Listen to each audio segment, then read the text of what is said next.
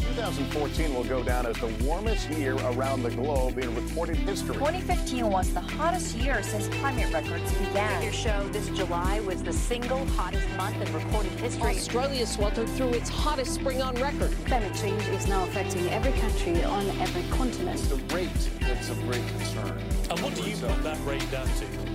Oh, it's human activity. We have everything we need. Some still doubt that we have the will to act, but I say the will to act is itself a renewable resource.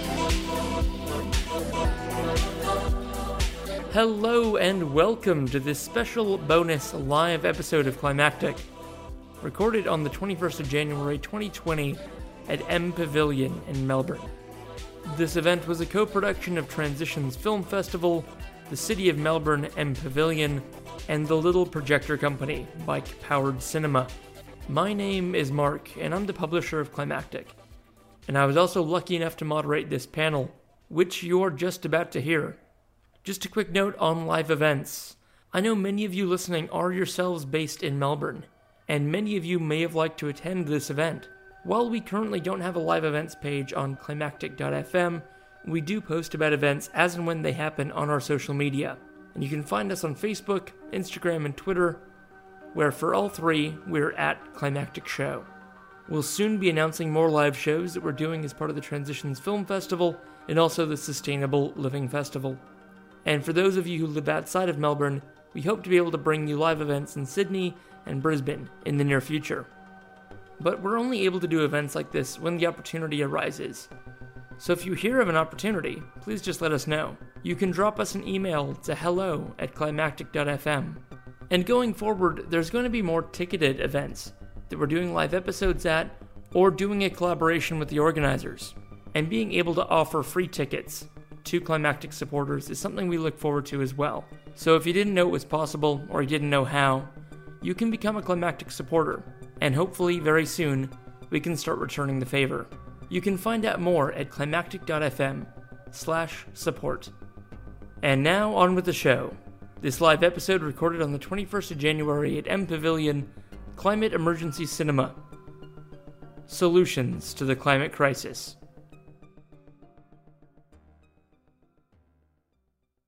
Hello, good evening, folks, and welcome to the MPavilion on this lovely dusk evening.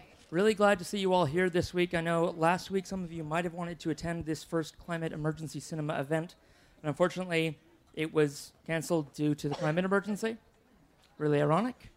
So it's really nice to be breathing clean air with you all here tonight, and we're going to be doing a short panel discussion, which is actually being recorded live for a podcast. Very exciting. My name is Mark Spencer, and I've got the privilege tonight of starting with an acknowledgement of country, and as you can hear, I'm not from around here, so I take that responsibility, that privilege as a pleasure, and also as kind of a weight on conscience a little bit. This is not my land, but I'm still here on the land of people who it was taken from. So I'd just like to acknowledge that these are the ancestral, traditional, stolen lands of the Wurundjeri people of the Kulin Nation, which we have wrecked. And I would like to pay respects to any elders who are here, past, present, or emerging, and we really need to listen to you going forward if we're going to fix this. So I like to do something a little different with those acknowledgements, and thank you for bearing with me. To introduce my guests down the end, we have Sophie. Sophie is from Greenfleet. We're going to quickly just sell names and where they're from, and then we're going to hear a little bit about each of the places. So we have Sophie from Greenfleet. We have Kylie from Of Kin. We have Vanessa from Beyond Zero Emissions. And we have Luke from, well, many things. But the Sustainable Living Festival, the Climate Emergency Summit, Breakthrough. You'll hear more about that in just a second. That's enough. You don't want to hear the rest. Back to you, Sophie. Can you tell us a little bit about Greenfleet? What is it? So I have recently, in the past 8 months, been working for a really wonderful company called Greenfleet. Greenfleet is a not-for-profit environmental agency who plant native biodiverse trees in exchange for people's carbon emissions.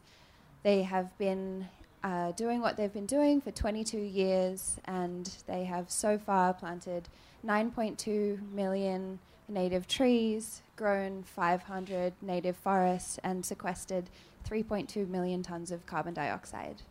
But what do you do on weekends? Dream about planting trees. Very good. Thank you, Sophie. Kylie, where are you from? I'm from Ovkin, but I also have another acknowledgement that I'd like to make. So I run a leadership education consultancy business, and I also start all my presentations with an acknowledgement to country, but also a commitment to climate. So I'd like to do that and share that with you now, if that's okay. So I'd like to acknowledge that we're in the 6th mass extinction and contributing to human-caused climate breakdown. I ask you to join me in acting for the home we all share by reducing your carbon footprint via the way you source your energy, travel, eat, dress, deal with waste, and spend your money and time. And I ask this for present and future generations. And I also call on all decision makers, companies, and all levels of society to implement the ambitious policies and practices which prevent the harmful effects of climate change and to secure the living conditions of all things as promised in the Paris Climate Change Agreement and outlined in the United Nations Sustainable Development Goals.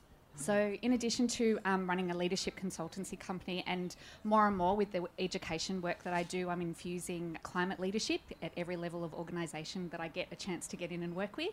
I'm also a climate reality leader and was trained with Mark with Al Gore in Brisbane in June last year. That's right. You've dobbed me in. Now I am expected to know more than I do. Excellent. And you, Vanessa?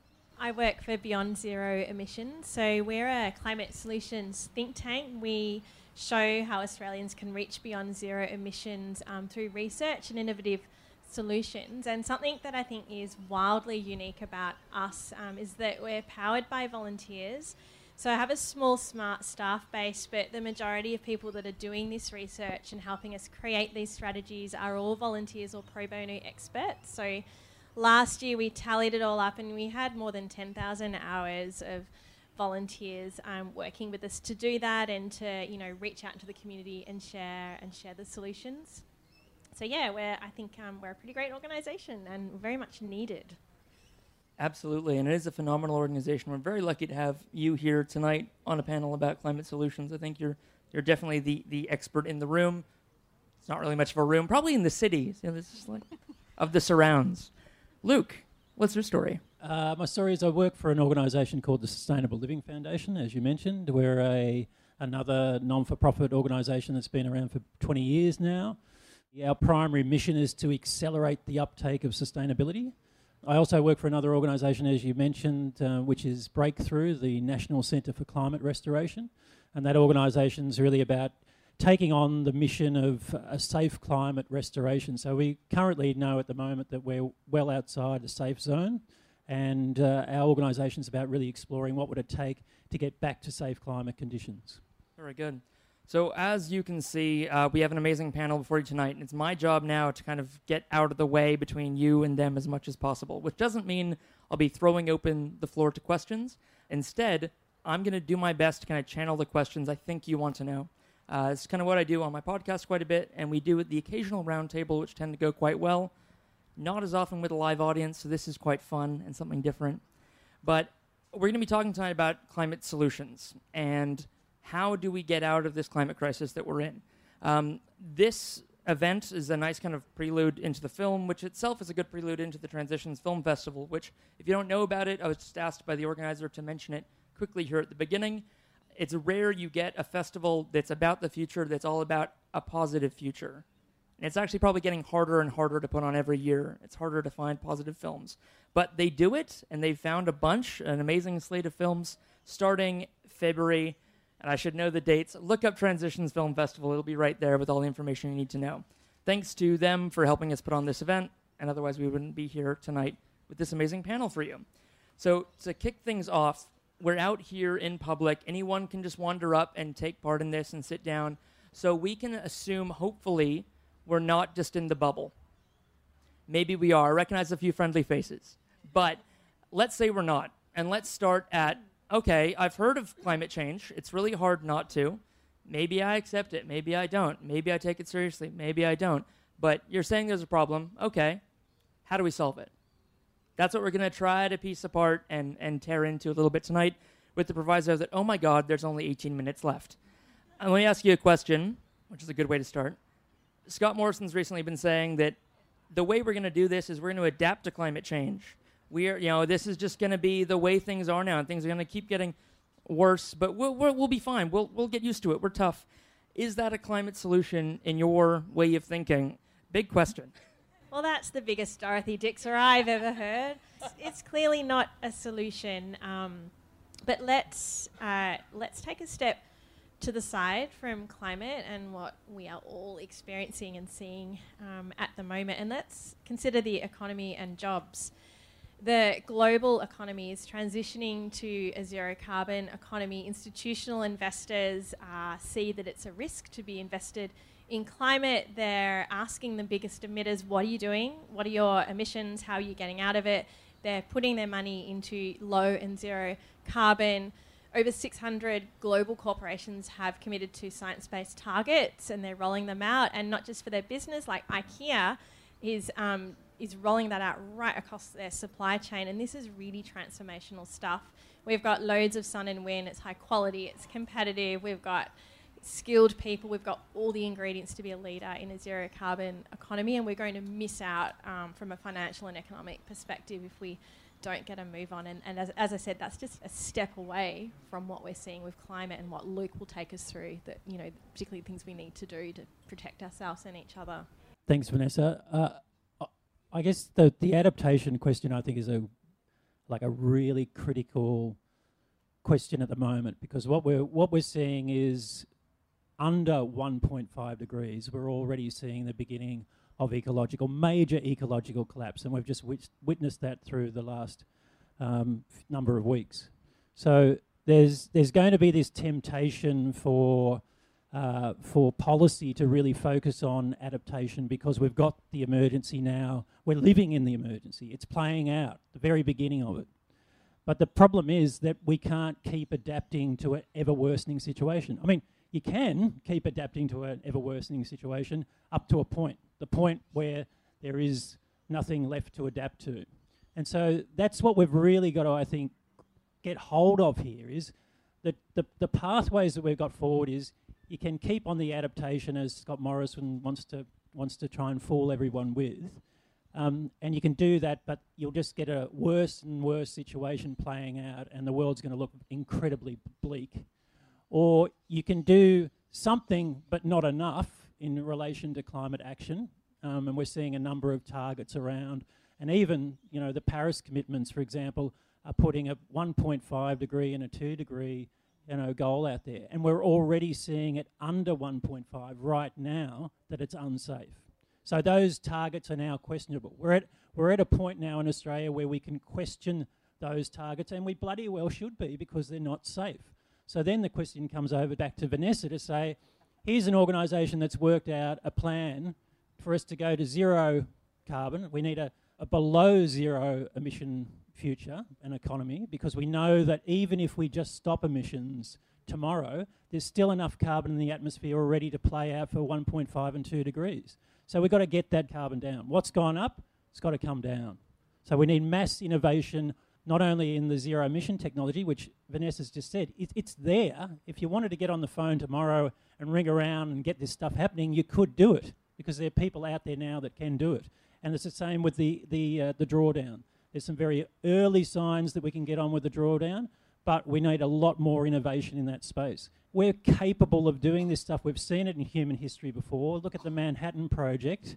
We can do big stuff when we realise there's a big enough threat. And if there's not a big enough threat now, I don't know whether there is.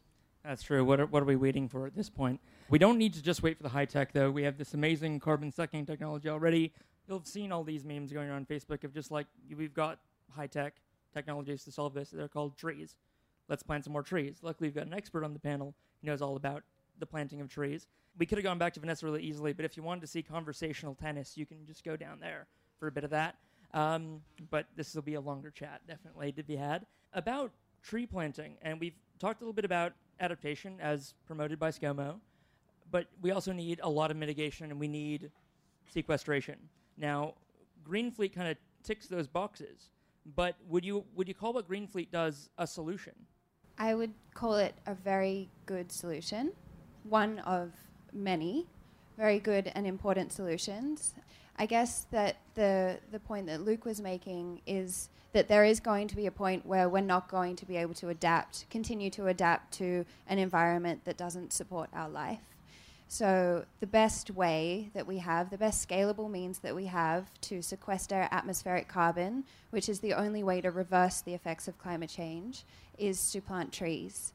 And now on that note, and the note of distinction that Greenfleet makes is that we need to plant native trees. And not only do we plant native trees, but we plant native biodiverse trees in an attempt to recreate the ecosystems that we have very successfully destroyed en masse. So it's obviously very dire times. We're obviously really feeling the heat of our beloved ecosystems that have informed the way that we are, that provide all of the materials and elements that we need to survive, and we're seeing them be very seriously under threat. And I think that it's a really beautiful way to reconnect with our place in the ecosystem is by paying it forward into the ecosystem that allows us to survive by planting the trees. So by its current business model, Greenfleet, you, by paying to offset the emissions you're currently producing, is kind of balancing out. But I assume that if tomorrow we all stopped driving cars but kept giving Greenfleet money, you wouldn't stop planting trees. So this can be a method whereby we are mitigating and sequestering. Yeah, I guess it's a step-by-step process. So at the moment, we provide offsets for people. So you can offset your vehicle, you can offset your flights. We've also come out with a new product this year called the Carbon Cover 365, which is the first annual offset that we've put forward. So this offset frames a responsible citizen purchase. So not only does it incorporate our individual emissions, being our car and a domestic flight and our electricity, but it also takes into account the fact that we live in an economy that emits an incredible amount of carbon. And by virtue of being privileged enough to be in this place and to benefit from everything that this place has to offer, that this healthy economy has to offer, we also have a responsibility in acknowledging the emissions that are inherent in the systems that we live in. So this carbon cover is the first of its kind to start to move beyond the individual and start to acknowledge the systemic impacts and not wait for our government to acknowledge them. Absolutely. So they're taking into effect the embodied carbon costs of being a citizen or a resident of Australia. That's huge. Kylie, we touched on briefly there the individual role playing a part in the solution of the climate crisis. We've talked a lot here about sort of the systems level. I'm just curious if you can speak a little bit to the tension between those two, of like how much should you and the audience be feeling like, okay, I can do something about the climate crisis, but I know that it's not all on us, that there is these 100 companies that have produced 80+% of the carbon, and I'm not the numbers person, that's these two. So if that's all wrong, that's on me.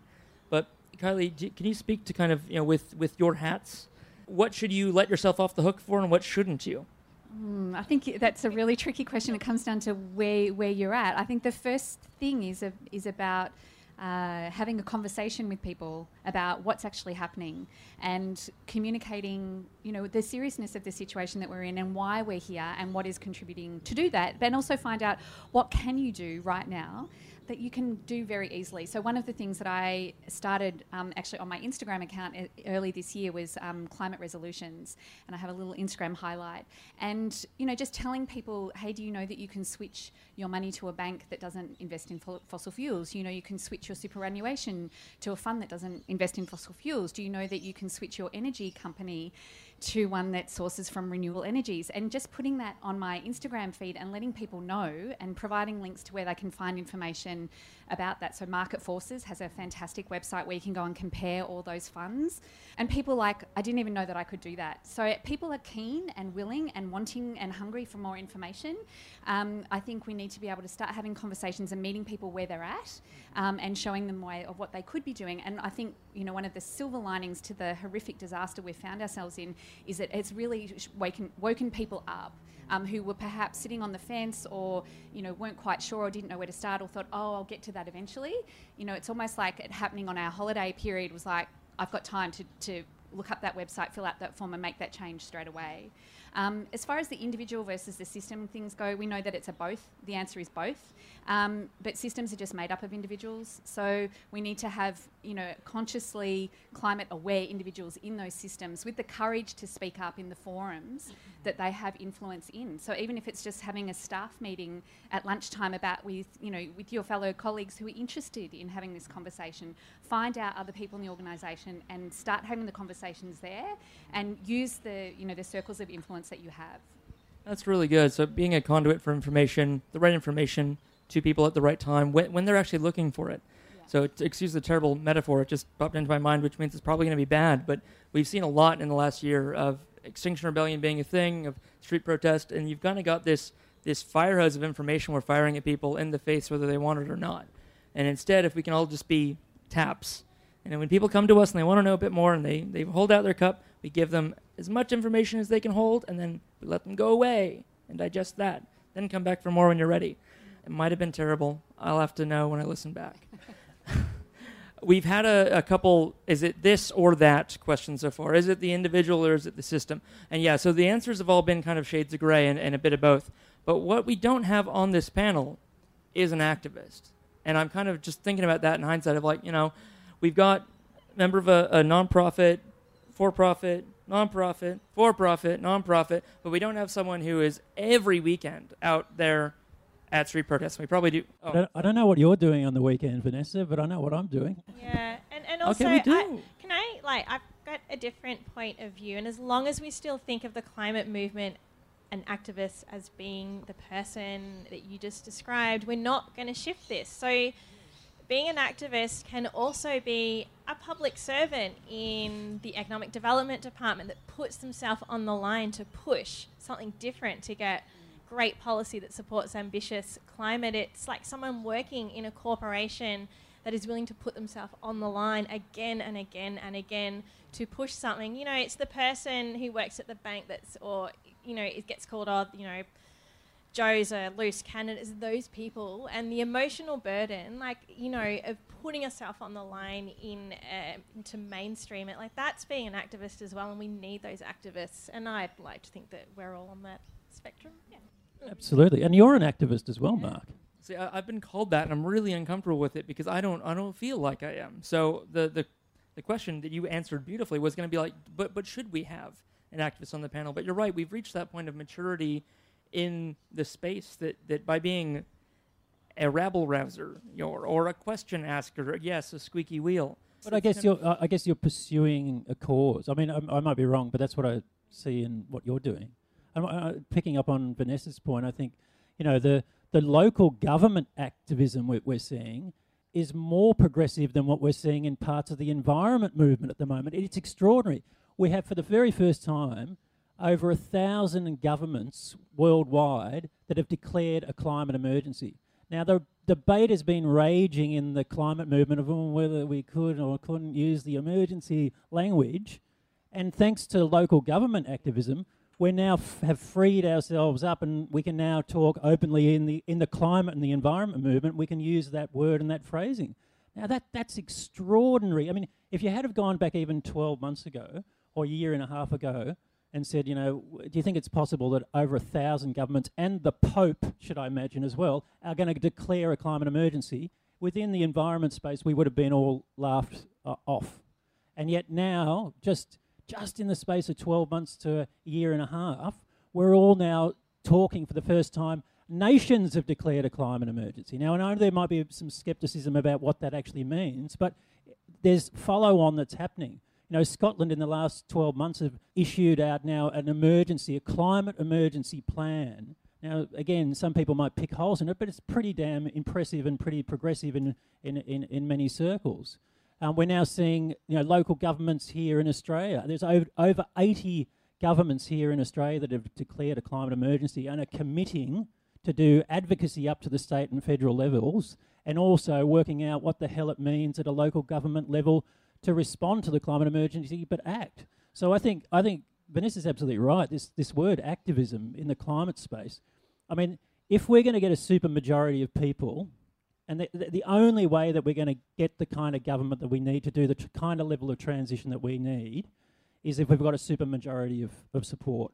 Now that means that a large bulk of us, and certainly, that the progressive movement here tonight, and sorry if there's all beautiful people, means that we've got to ramp it up and we've got to get out there and we've got to take this climate emergency message right out there, and we've got to be activists in all our spheres of work. Very well said. I think, here we are, we're on the 21st of January already, 3 weeks into the new year, and it has been a shitty start to the year. A lot of us probably felt like the momentum we had going into the end of last year has kind of stalled out and kind of sputtered out and been set on fire. But I think what I've taken away a lot from just this brief conversation is that a lot of pieces are in play and a lot of things are moving. And there are a lot of ways all of us can get involved, and in a mix of system and individual, and in the way we think about ourselves and frame ourselves, and in little things we can do every day, like offsetting our emissions so we're actually walking the walk ourselves, and how we think about things and how we can educate others around us. Just quickly, we literally have 1 minute left. There is coming up the Climate Emergency Summit, which is going to be part of the Sustainable Living Festival. And before I just let Luke just quickly spruik that and tell us what it is, what does it mean to us, just quickly, like how are we feeling at the start of 2020? A lot of places have declared a climate emergency. It feels like this is the year. We're ramped up. How are we feeling? It's just a quick cross-section of the community, the three of you. I feel like it's the paradox. It's the paradox of the mass destruction that we have and the ecological grief that comes with that. Climate grief is a real thing. But I also feel really energized.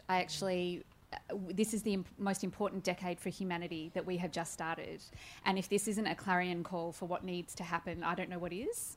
And if this doesn't shake us out of the funk, the political funk that we have found ourselves in, and I really hope that we don't forget about what we've experienced in another 2.5 years when we go back to the polling blues. I don't know what it is. So I actually feel it's the paradox of both the heavy grief and at the same time it's like I just want to get out there and make things happen. Yeah, I can relate to the feeling of the heavy grief. I spent a lot of my summer break absolutely devastated, and it still takes a lot to move through it. But I think, as cliche as it sounds, the really, truly beautiful and the only hopeful thing to come away from it all is to see the small acts of humanity being shared from person to person. And this has to be a collective approach to something that we all really want, because we're going to have to make sacrifices along the way. And I think that experiencing the connection again, finally, from person to person and moving towards something that we know we desperately need, I think that's really the hope that I'm taking out of it. Vanessa, how do you feel? You're used to working at systems level and a macro scale, and how are you feeling personally? I feel pretty scared. I've got a 5-year-old. I'm just one person with a 5-year-old, so. And pretty devastated that what I was studying 25 years ago, and I've been around for more than 40 years, and in the 40 years that I've been around, we've done the worst damage to biodiversity, species, and climate. But how I'm feeling, because I'm an engineer and I'm task orientated, I am determined. I know what I need to do. We should all be engineers. Tell your kids, be an engineer. All right, Luke. So we've got. People are pumped. People want to take part in the climate emergency mobilization, make it mean something more than the words, which the words alone have buoyed people a lot, and it's really encouraging. But yeah, what does it mean? And that's what you're here to tell us. Well, I guess you wanted me to plug this. So some of you might know the Sustainable Living Festival that we hold each year, the month of February, a whole range of events. A lot of events are happening here with partnership with MPavilion, which is great. So we're actually launching the festival here at MPavilion, and it's a whole month of activities, events of all different shapes and sizes. So we really encourage you to check out the website slf.org.au for all the events and activities that are happening. Some of you might know that as part of that, we normally do over the river here, we do the big weekend, which is a big showcase each year. We've decided though to suspend normal programming this year. So we've cancelled the big weekend, the party's over, and the idea is that we're going into the Melbourne Town Hall for a critical conversation, which is the National Climate Emergency Summit. So we've got people coming from expertise coming from all across the country. There'll be local government representatives. There'll be Indigenous representatives from across the country. Some mob coming from Torres Strait Islanders to tell us what they're facing up there. Engineers, a lot of engineers, of course, will be there, which is great. Lots of people talking about, the capacity that we have in Australia for drawdown and zero emissions, etc. So it's an all-in, and it's happening on the 14th and 15th of February. That's our big festival event of the year. So tickets are selling fast. It looks like we're going to fill the hall. So around 2,000 people would be packed, I think, jam-packed in the town hall, and that's going to send a really great message to the city and the rest of Australia as well. Amazing. I can't wait. I look forward to it every year. It's like Christmas for the sustainability community. It's amazing. It's sad to hear that Christmas has been canceled this year, but that's just a big weekend. So we'll all be packing in for some, engineering chat instead. It'll be good. I'm really excited. It doesn't sound like it. I'm ready to watch the film. Not just engineering chat. That's right. I'm not offended because I have no emotional feelings as an engineer. Just kidding.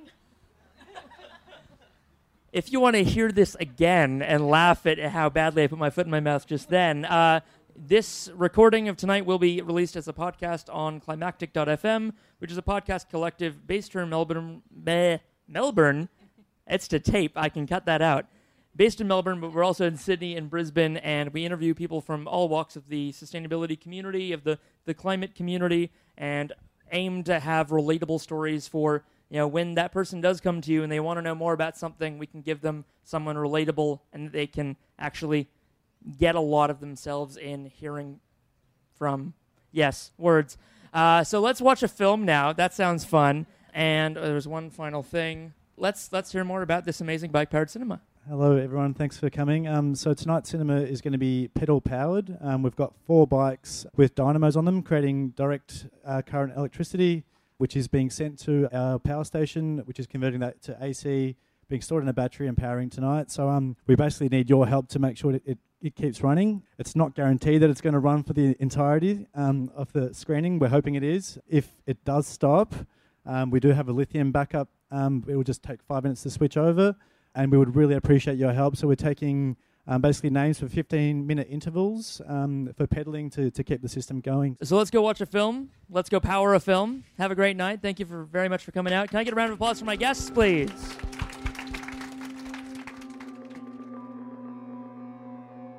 Thank you for joining us. You've been listening to Climactic, the flagship podcast of the Climactic Collective, a podcast network dedicated to lifting the voices of the climate community. You can find out more about the people behind Climactic and all the shows we produce at Climactic.fm. We are a social enterprise podcast network, and we greatly appreciate your support. You can find a link to our Pozible where you can support us directly in the show notes of this episode or from our website. Thank you for listening, and from the whole Climactic Collective, keep up the great work and take care of each other in these climactic times.